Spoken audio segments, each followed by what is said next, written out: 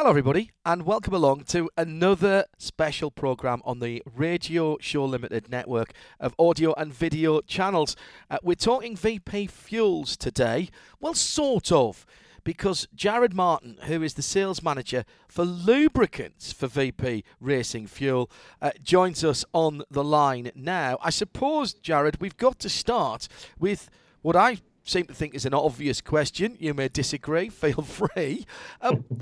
You're a fuel company. What are you doing making lubricants? That's oils in my basic vocabulary. Sure. Well, first and foremost, we're a performance company. And, we definitely are broadening out and we want to offer more performance products. And where there's a large void right now, just the way that, motor oils are going and most of the motor oils you find on the shelves of your mass retailers and stuff, the technology is getting very limited. So particularly in the performance and racing markets, there's a lot of opportunity to build better products that are not limited by these specs for, emission controlled vehicles or, what have you. So there's like I said, there's a lot of opportunity to build a better oil. So that's really why we wanted to get into that. And, like I said, we've been known for racing for literally decades. And, with the strength of our brand, we thought, well, this is a very good opportunity for our racing fuel customers to get them a better oil. I think everybody would absolutely understand immediately that fuel is a performance item as much as putting a new set of headers on, changing the airbox or the air filter is. If you've got a better fuel, it's going to burn better, it's going to give you more power from the up and down movement of your engine. That's fairly obvious.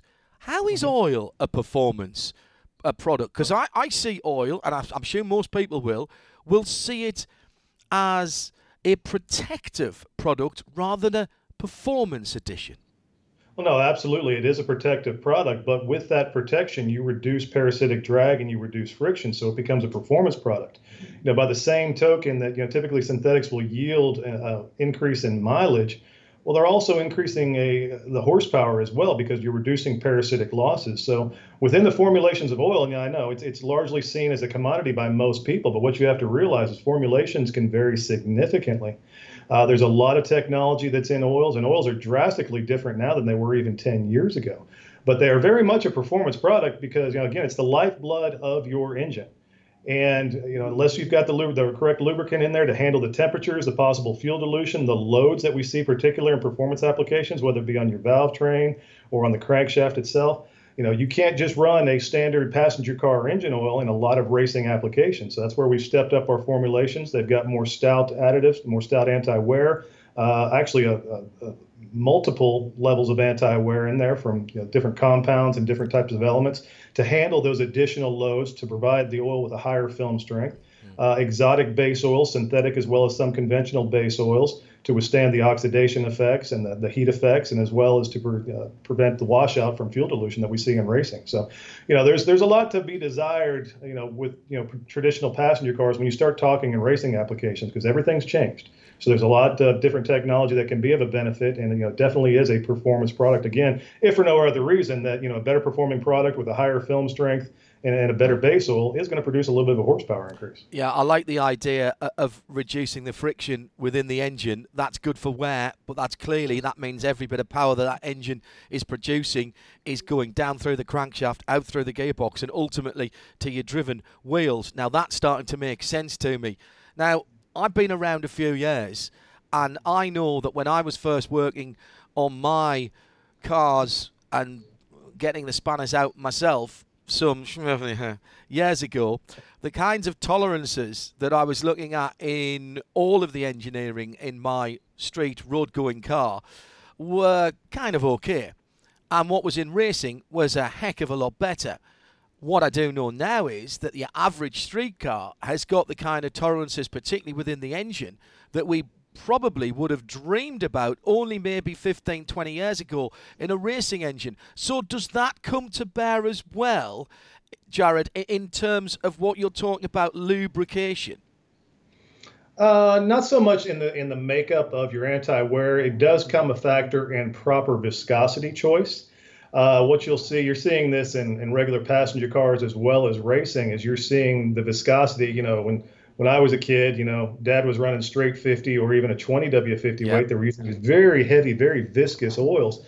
Really not necessary anymore, just due to engine technology, both in passenger car as well as racing applications, different clearances, tighter clearances, higher RPMs, just all around better engine platforms. So one thing that's a byproduct of that is being able to use a lighter grade oil. And with that lighter grade oil, what also do we increase? Well, again, because we're reducing parasitic loss. I mean, think about that. Think about how heavy a 20W50 weight is. Yeah. That's robbing a lot of power. Well, if you don't need to use that 20W50 weight, say you can get away with using a 5W20 or a 0W20, you're going to make more power. It's going to be a more efficient engine. And you see that in passenger car applications as well. We're going down. We've got 0W16 oils now, 0W12. Wow.